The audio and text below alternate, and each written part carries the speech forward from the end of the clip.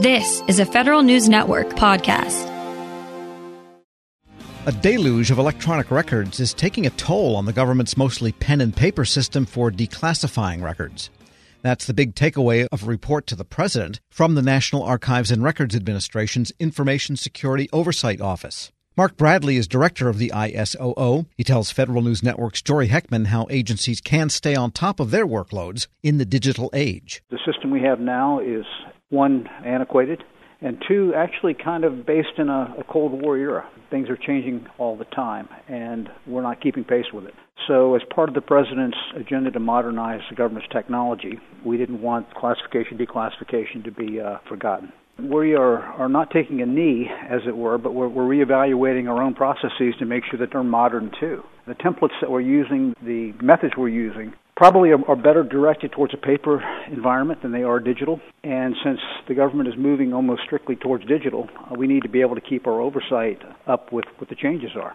So what we're doing is we're going back to the government agencies and saying, look, how exactly are you producing all this data? And two, are we asking the right questions to be able to give proper oversight of this? And three, tell us what information you think would be the most helpful to you to better improve your practices. So again, it's an idea that we need to modernize too. I mean, we can't stand still as an oversight entity. Otherwise, we won't be adding much value to what we're trying to improve.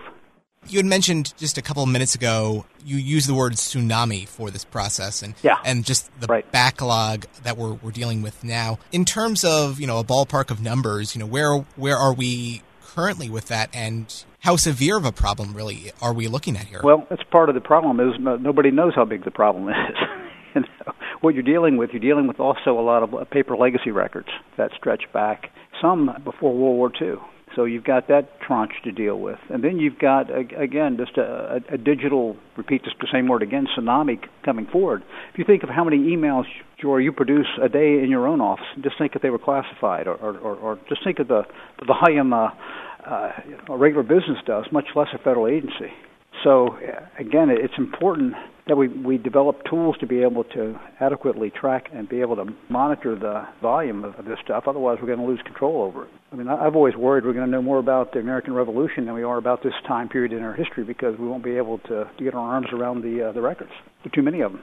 I'm hearing a lot about the challenges here, but I'd like to kind of pivot the conversation a little bit towards maybe some of the opportunities or, maybe the solutions going forward. And so, my question for you is, I know that this is a big shift and it's still underway for a lot of agencies, that shift from analog, from paper to digital. And so what's the path going forward of taking what seems to be largely a 20th century process and taking it into the 21st century? Right. Well, it's called one word. It's called technology. A lot of this stuff is going to have to be automated. It's going to have to be automated in the sense that machines are going to have to mark the stuff, and then machines are going to also have to declassify it. It's becoming too much now for the human reviewers. I mean, we don't have enough reviewers to review anywhere near the volume of records that we're beginning to face. So the theme of the report is we need to modernize, and the only way to do that is through technological innovation. It's going to be expensive, it's going to be timely, but if it's going to be done at all, it's going to have to be done with technology. It can't be the way it is now, which is mostly human-based. We can't keep up. It's John Henry and the steam hammer, and we're falling farther and farther behind. This was, I think, a really telling line in the report. The fact that in some cases, agencies still don't know what they previously declassified, and then they come back around, and in some cases, they're not consistent with that. They'll redact that in future disclosures. Yet that seems like a really odd challenge of agencies not really just knowing the inventory of what's already out there. That's true, and you think of agencies such as the DoD, which is massive. So you can imagine, the Army doing one thing, and then the main DoD doing something else. It's very difficult for these entities even to talk to one another in their own agencies, much less across the entire federal government. Again, if we had a way to automate this stuff and had a way to keep it, like, look, we've already done that, or we need to do this, it would be much more consistent. It goes back to the sheer volume of this material. Who's got the time to go back and really look and do the proper research, right? It would be a lot easier if you could use a Google system of some sort and just type it in and voila. Part of the challenge, Jory, has always been they're not seen as high priority missions, like, for instance, fighting terrorism or something like that, and you get finite number of dollars, and the agencies will tell you, well, how do you want us to spend it? You want us to spend it on this, or do you want us to spend it tracking this? Both of them are critical to an agency's functioning. But we need to do this in a much more efficient, cheaper way. And the only way to do that we can figure out is to begin to put technology to the problem and do it government-wide, because there's so much information sharing now. It doesn't do any good for CIA to have a Cadillac system and the Department of Commerce not to, because CIA then can't share its information with the Department of Commerce. That's a problem, because the Department of Commerce needs to know some of the threat information CIA has. It has to be done holistically, and it's got to be done across the government. That really pivots into my next question. I think the last time we spoke with you for the report last year, we had heard from you saying that it was an investment that was starting to build, but there wasn't maybe that inflection point where things really kind of kick into high gear. And so, since that time, we've seen DoD stand up its Joint AI Center, its JAIC, and we've seen, a lot of agencies doubled down with some pilots. And so have we crested that wave? Is there momentum building in a way that's really needed? There is. We still have a long ways to go. These things that you mentioned are encouraging, and they're certainly pointing in the right direction. But again, our view here is that this is going to have to come from on high. It's going to have to be directed by the White House itself to be able to really make sure the money is properly asked for and then allocated, and then these agencies are made to follow through. Because again, the agencies you mentioned, again, it's a handful of very important agencies. Yet what do you do with the ones who haven't moved yet?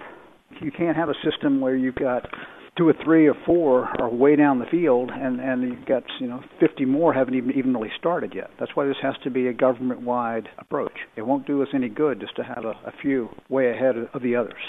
And even with that force multiplier of AI in government, the recommendations in this report do kind of come down on 2 other pillars, and that's more full-time staff and more money in the budget. On the people side of things, how do you recruit that next generation of talent? And, just as well for the workforce that is already there, how do you rescale and retrain those folks? It's very difficult. When you talk to young people now about serving in the government, one of the first things you hear is, well, what about another shutdown? Or what about this? Or what about that? I mean, the kind of talent we need is of the top drawer to be able to solve these type of technological problems. So we've got to be able to recruit these people into the service. I mean, it's a great mental problem to wrestle with. On the other recommendations, on the money front of things, I saw the line in the report of a comprehensive tech investment. And so I'm curious what that looks like. Is that a central pot of money that agencies can access? It's interesting that you say that. I mean, right now, this money for classification, declassification, and all that is just kind of lumped in the general budget. There's never been a line item for this stuff in any of these agencies' budgets. And so what we're arguing for is that in order to get this the proper attention and make sure the money is not reallocated somewhere else, it's got to be dedicated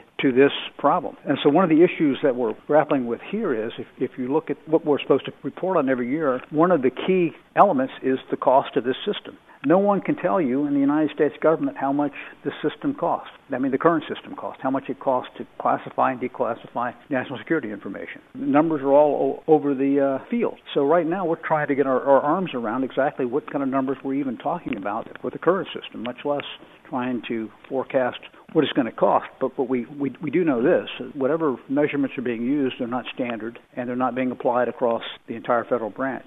So we will be meeting with OMB over the coming year to try to figure out some reasonable metrics so we can start applying to our own oversight and ask when we go back to the agencies and ask them these questions. I mean, what exactly are you spending on this? And how are you spending it?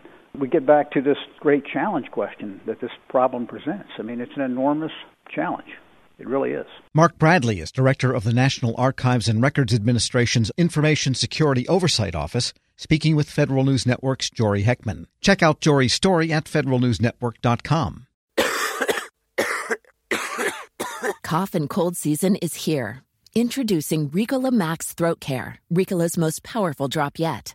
It's the best of Swiss nature wrapped around a powerful liquid menthol center for maximum relief from your worst cough and sore throat. Maximum nature for maximum relief. Try the new Ricola Max now, available in the cold and cough aisle. Ricola. It's in our nature.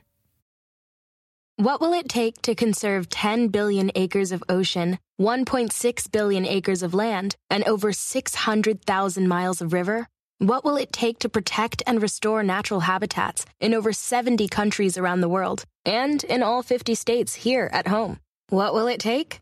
You. Together, we will make it happen. It's in our nature. See how your gift can help at nature.org. The Nature Conservancy.